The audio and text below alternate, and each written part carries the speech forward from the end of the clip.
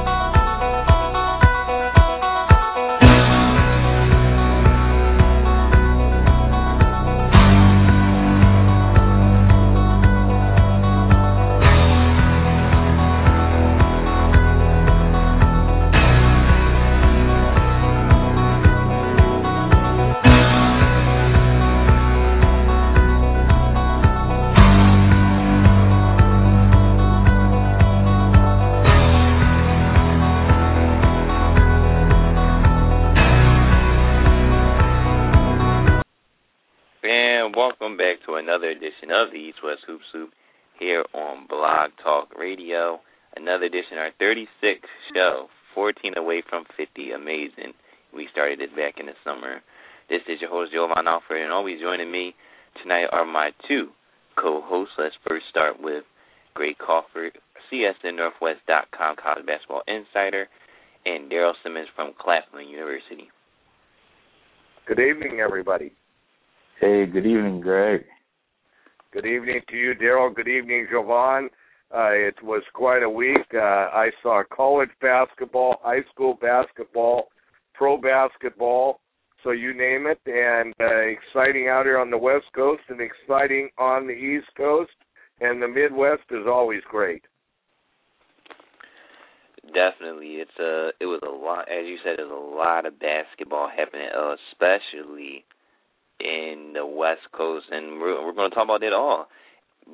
Talk about all of that and more here on the East West Hoop Soup Weekly, especially college basketball and basketball in general, because as we talked about last week, this is the month of March is a very interesting time in basketball as the playoffs and the NBA are starting. The playoff push begins in the NBA and March Madness starting in the NCAA tournament. And we have a lot of things happening in the NCAA tournament right now that are very disturbing to a couple of people as bubble talk begins to start popping up. Yes, we do. Daryl, go ahead. Your thoughts on bubble talk. Bubble talk. Well, a lot of teams are on the bubble. I know Jovan and I were conversing, and we were talking about LaSalle being on the bubble at one point. I know they lost over the weekend to St. Louis, so I'm not sure where their standards are now, but I know those bubble talk, well, not bubble talk, but those games on the bubble where you have to go and win and beat those opponents, it actually will mean something because Selection Sunday is next week.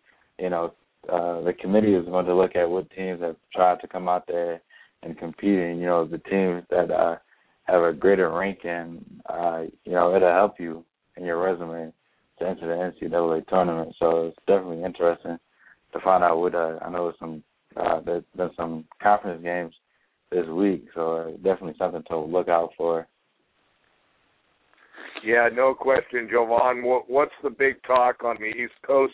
You know, it seems like, you know, as much as the games are important, there's been more talk about the Catholic Seven now going to Xavier, Butler, Creighton, and they're going to get the Big East name. That's kind of dominated the headlines over the games. Yeah, it definitely has, because a lot of those conferences, as you mentioned, that are losing big-time players like Xavier, Butler. You know, Butler just came into the A-10, and now they're leaving, and now Xavier's leaving, and Xavier's been like a main front head in the Atlantic 10 to see that going. Then Creighton, now with Creighton moving out of the Missouri Valley, that takes a big hit to that conference because Creighton is the Missouri Valley Conference. When you think of that conference, you think of Creighton. So that's interesting to see. And Creighton did today clinch an NCAA tournament bid. So this was probably their last time that they will clinch an NCAA tournament bid in the Missouri Valley Conference. Yeah, Creighton has the great scorer down there, McDermott, and you know, that's Dana Altman, the Oregon coach's ex-school, and they went in the tank this week, and his old school went upwards. So you just never know in college basketball. And then Daryl, how about Florida going down and losing to Kentucky, a game Kentucky had to win to probably cinch it in the NCAA tournament? Yeah, I saw that game over the weekend, and like we stated weeks ago. Well, I know Kentucky was a team that I kind of surprised in the way they're playing, but to go down like that and a must-win game and you don't show up on the court, it's definitely some shaky situations that are happening with that team. So right now they're sitting at a nice spot, but I'm not sure if they'll be guaranteed that same number when Selection Sunday gets there. You would like to go out and win the big games, the final game, claim the title, and have let it be yours. But I believe they end up sharing the title with Kentucky State. Yeah, it's just really interesting what goes on in college basketball this time of year. Everybody fighting. There's so much money involved in college basketball now, and everybody's got to win, get there to the tournament. Who do you guys think is the best team on the East Coast? It's pretty easy to determine who's the best team out in the West Coast, and this is the East-West Hoops Loop, in that it being Gonzaga, who very easily could win it all this year. But who's the best team on the on the East Coast? That's a tough one, I have to say, because it flip-flops a lot. A lot of people would say Florida. I mean, some people would say Florida. A lot of people would say Miami. A lot of people would say Duke. Then you might have people that say Georgetown with Otto Porter. So the top team in the East, I would have to go with the Miami Hurricanes. I had to say the Hurricanes. They're playing good. Jim Larinaga and company had a slip up earlier this week against Georgia Tech, but I think they're the top team because they handled business this year. They took down Duke. Well, a lot of people didn't expect them to be good this year, and they showed up. So I think Duke is. How about you, Daryl? What do you think? Who do you think is the top there? You going with Miami? Yeah, I'm going with Miami too. I had it. Been going with them for a while, and they definitely proved themselves. I know they won over the weekend against Clemson to claim their title. They had some downfalls early in the season, but as Javon mentioned, they found a way to turn it around, get the ball rolling. They're winning games. They're looking great. So that's definitely a good team. It was a team to watch, but a team to beat here out in the East. What do you think about the Midwest guys? Who do you like in there? Do you like Kansas? They seem to be somewhat of the dominant team. I think that also Illinois is good. Michigan State is good. Michigan is good. Ohio State is good. That Big Ten basketball just keeps rolling along. I think it, year in and year out, it might be the best league in basketball. It's surpassed the ACC.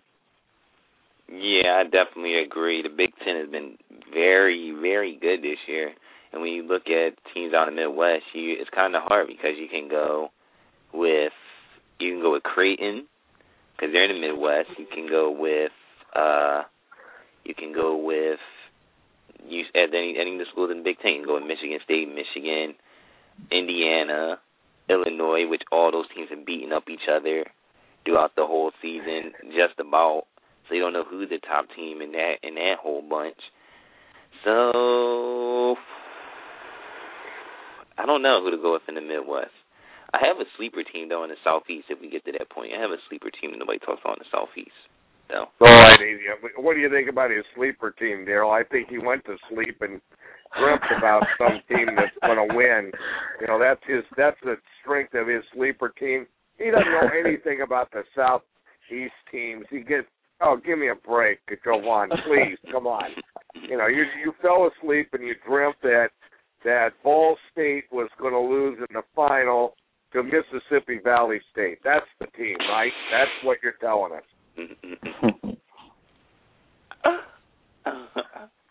Who's that sleeper team, man? Yeah, give us the sleeper team, Jovan. We're waiting here. We got dead air. We need your sleeper team. Okay.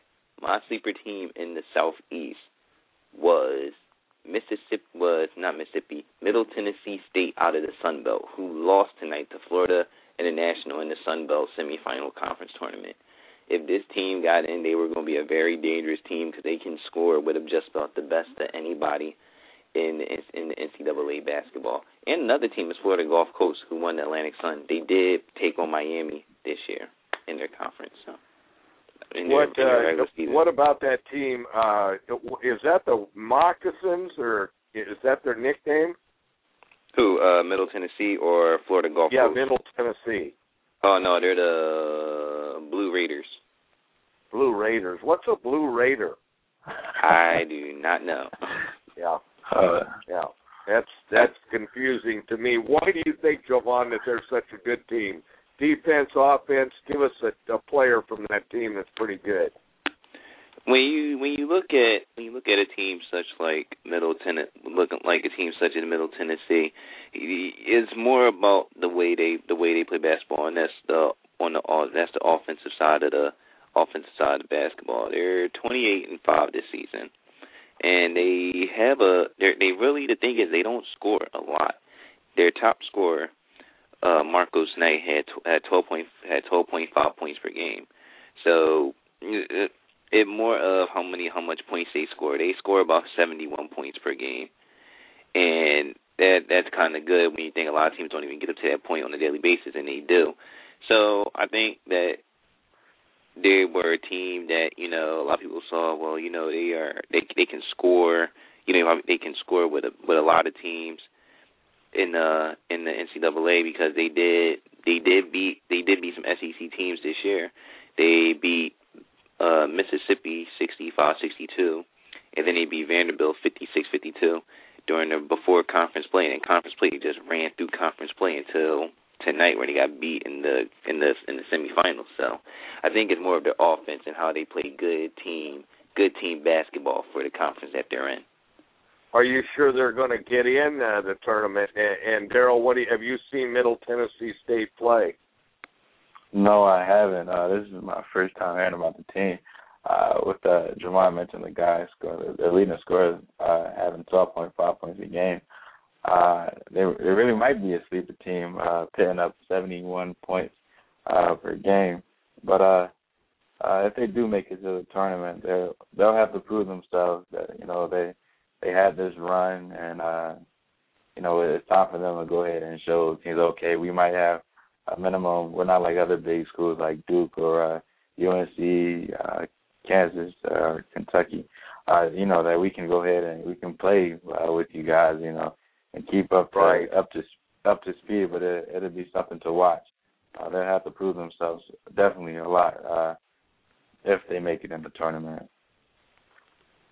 Well, what do you think about the buzz of this year's tournament, guys? Daryl, why don't you go? Do you think we've got as much buzz as we've had? I think there's a little more buzz because we don't know what's going to happen, and usually we got a pretty good idea. We have no clue what's going to happen this year.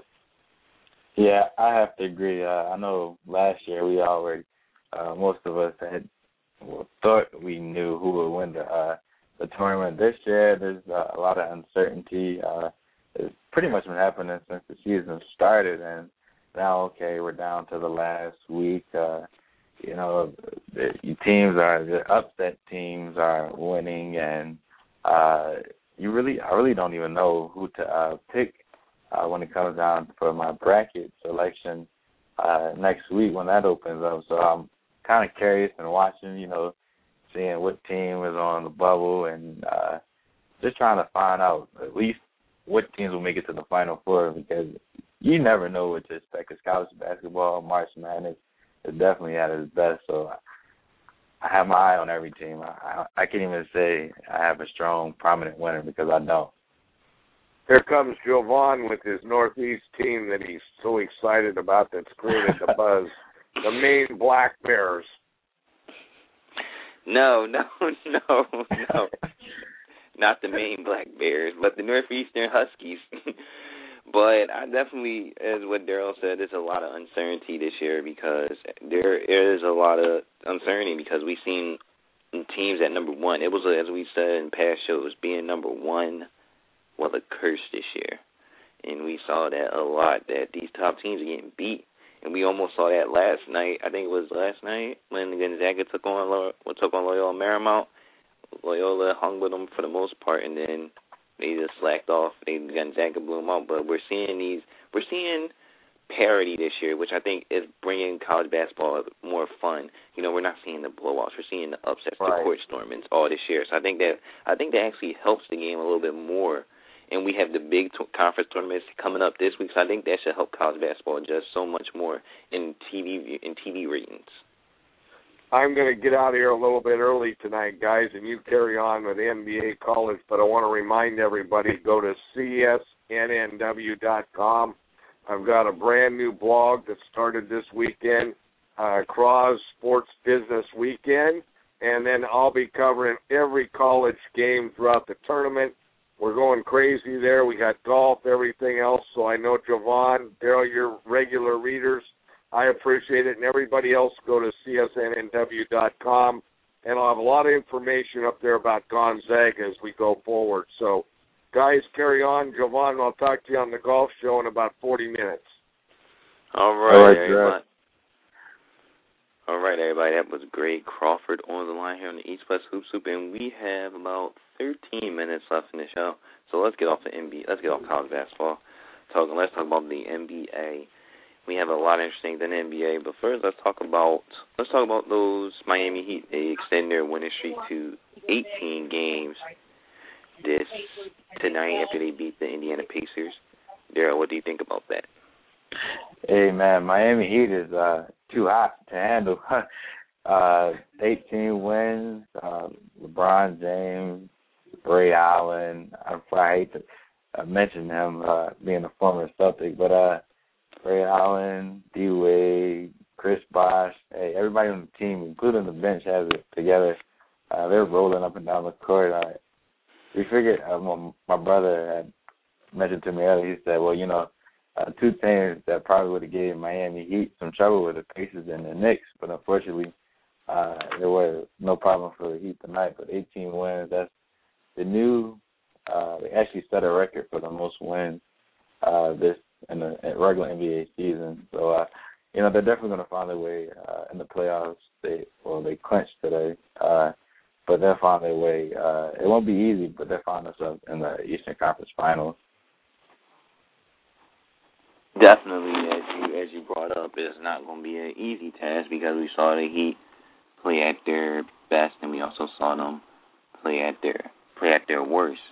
So I think that this 18 games, they have got tested, though, by the smaller teams, the Timberwolves, as we saw Ray Allen and J.J. Barea get into a little altercation a couple nights ago. So that's going to be something to look out for, and I think that they're going to get tested, and I think that right now they're just going through the motions because, you know, they're that top team, so they're going through the motions. But I think that now they definitely, when the playoff season comes up, I think that the NBA playoffs will be interesting to see because we're going to see a different Pacers team than we've seen tonight. Most definitely. We're going to see tonight.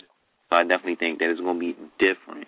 We're going to see teams turn up the intensity. They're just playing the regular season. Just play not to get injured. So I definitely think we'll see something. We'll see the Heat play 10 times better. Yeah, we definitely will. I know a few weeks ago, I was going to talk about the Lakers, but I know a few weeks ago I asked you, the Lakers find themselves in the playoffs, and currently they stand as the 8th seed out in the Western Conference. What do you think has happened to LA in order for them to get on this playoff run?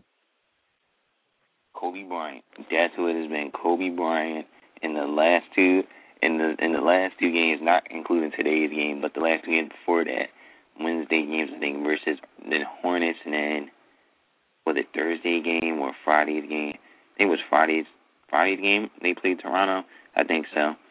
And Kobe scored 41 points and 42 points respectively. If you saw, there was a video clip of the Hornets game where Kobe actually, they ran a play where Kobe basically just sprinted down the court and got the game and got a layup to extend the lead. So I definitely think that Kobe is. I think that he's leading this charge, and as we talked before the show, they're also getting contributions from Dwight Howard, who's finally hit the reset button. He's playing not to the Dwight that we know, but at least giving more effort on the court, if you can say. Yeah, he definitely hit the reset button because this man has turned into a beast. He's not. Well, he still has the title as the best center in the league, but he's definitely turned it on and decided to go ahead and, okay, let's make this run. I came to LA, I have a great team around me, let's make this transition. And I think him and Kobe had to end their differences, put those to the side and go ahead, and their main job there, being a Lakers player, is to win the title. So things are looking good for them. Today, the Boston Celtics played earlier against OKC, and I knew that was a challenge because, you had Kevin Durant and Russell Westbrook who continuously go off no matter who they're playing, where they're playing. They're just extremely talented ball players. So the Celtics lost today, and I wasn't mad about it. But, being a Celtics fan, we're in a good seed. We have the 6th seed out in the East. So if we can keep that up and have the ball rolling, we'll be fine. I know it'll be a struggle for us, the old team, as everyone calls it. We'll have somewhere to go when the playoffs do roll around. Definitely, I agree. As you said, you wasn't mad at the Celtics. I mean, the Celtics have been playing good basketball without Rajon Rondo. They're going against the Thunder, a more high-powered team than they are at this point in the season. So taking a loss to the Thunder is not the end of the world. I mean, if you have lost to a team like the Bobcats, then that's the end of the world. But it's only for the Thunder, so it's not the end of the world. A team that is at the end of the world, just now it's just playing for ping pong balls, is those Philadelphia 76ers. They are 23-39 now. This is getting bad. The ship has sailed and it's probably sinking in the middle of the Atlantic Ocean somewhere. What do you think about the Sixers right now? Well, I think the Sixers just lost all hope. I know I watched the game earlier. Doug Collins was mad, extremely frustrated. The Sixers gave away the game. Now, first of all, Orlando, the second to bottom in the Eastern Conference. They're 18-46. They don't have any fan support. And the Sixers, who are a much better team than the Orlando Magic, it was shocking to see them blow the game. All it took was one costly turnover, and Jameer Nelson went off, hit a three, and he had a follow hitting threes as well. So the Sixers definitely have to make some changes. Someone will be fired at the end of the season. Trades will be made. Maybe if they want to consider Andrew Bynum coming back, they will sign him to a one-year deal. But right now he's just sitting on the bench watching them play. Andrew Bynum is a good player when he's healthy, but the Sixers must do something because they're not the same team they were last year. They were in playoff contention, played the Chicago Bulls. They did well. The city was hyped. Now it's like, okay, where do we go from here? The season is almost over, and the Sixers have a horrible road schedule. They're 6-23. I'm not even sure what's their record for the most loss they had on the road, but pretty bad, man. That's your team, so something has to happen. Yeah, something definitely has to happen. I mean, I've talked to people before about this. You let Andrew Bynum go this season because you don't know his knee problems won't get better.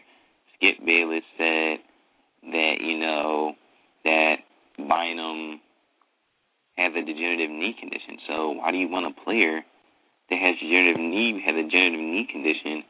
We don't know what you're going to get with him. On a give and take, he'll probably play 5 games here, then 5 games off, then 5 games here, 5 games off. That doesn't help when you're building a team around a player like Andrew Bynum, who's considered by some the best center in the NBA. To some. So if you're the Sixers, you have to you have to re-blow this team up again.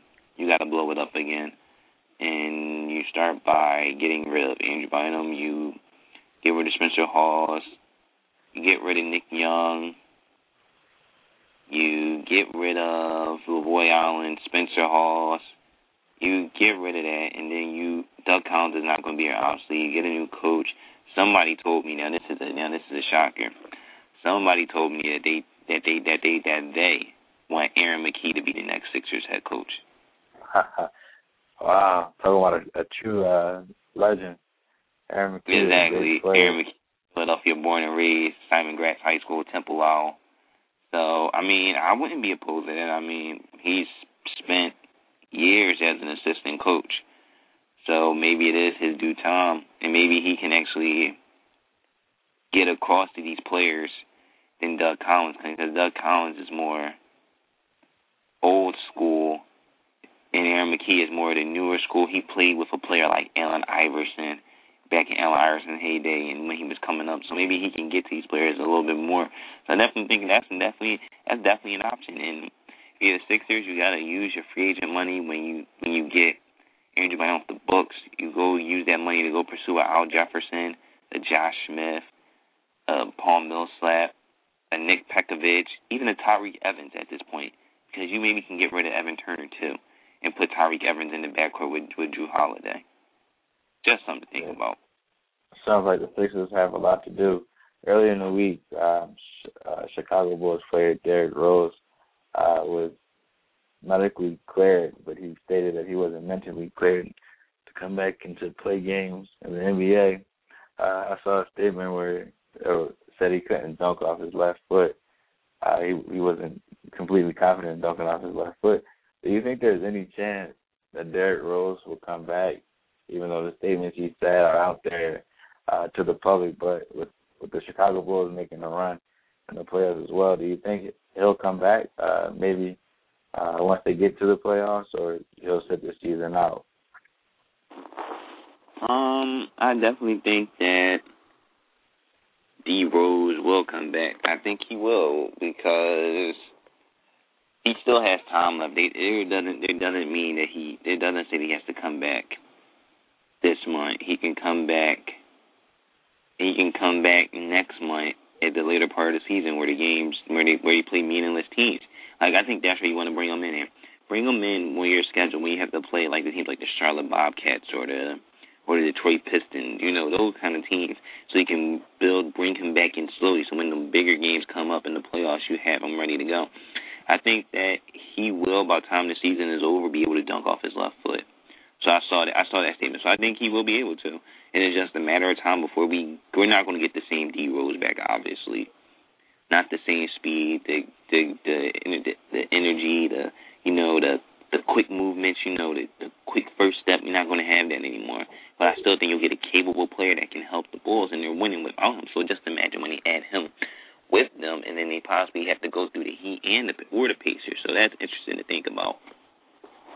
Right, it definitely is, and since then, but since he has came back from his injury, he's played in 5-on-5 games.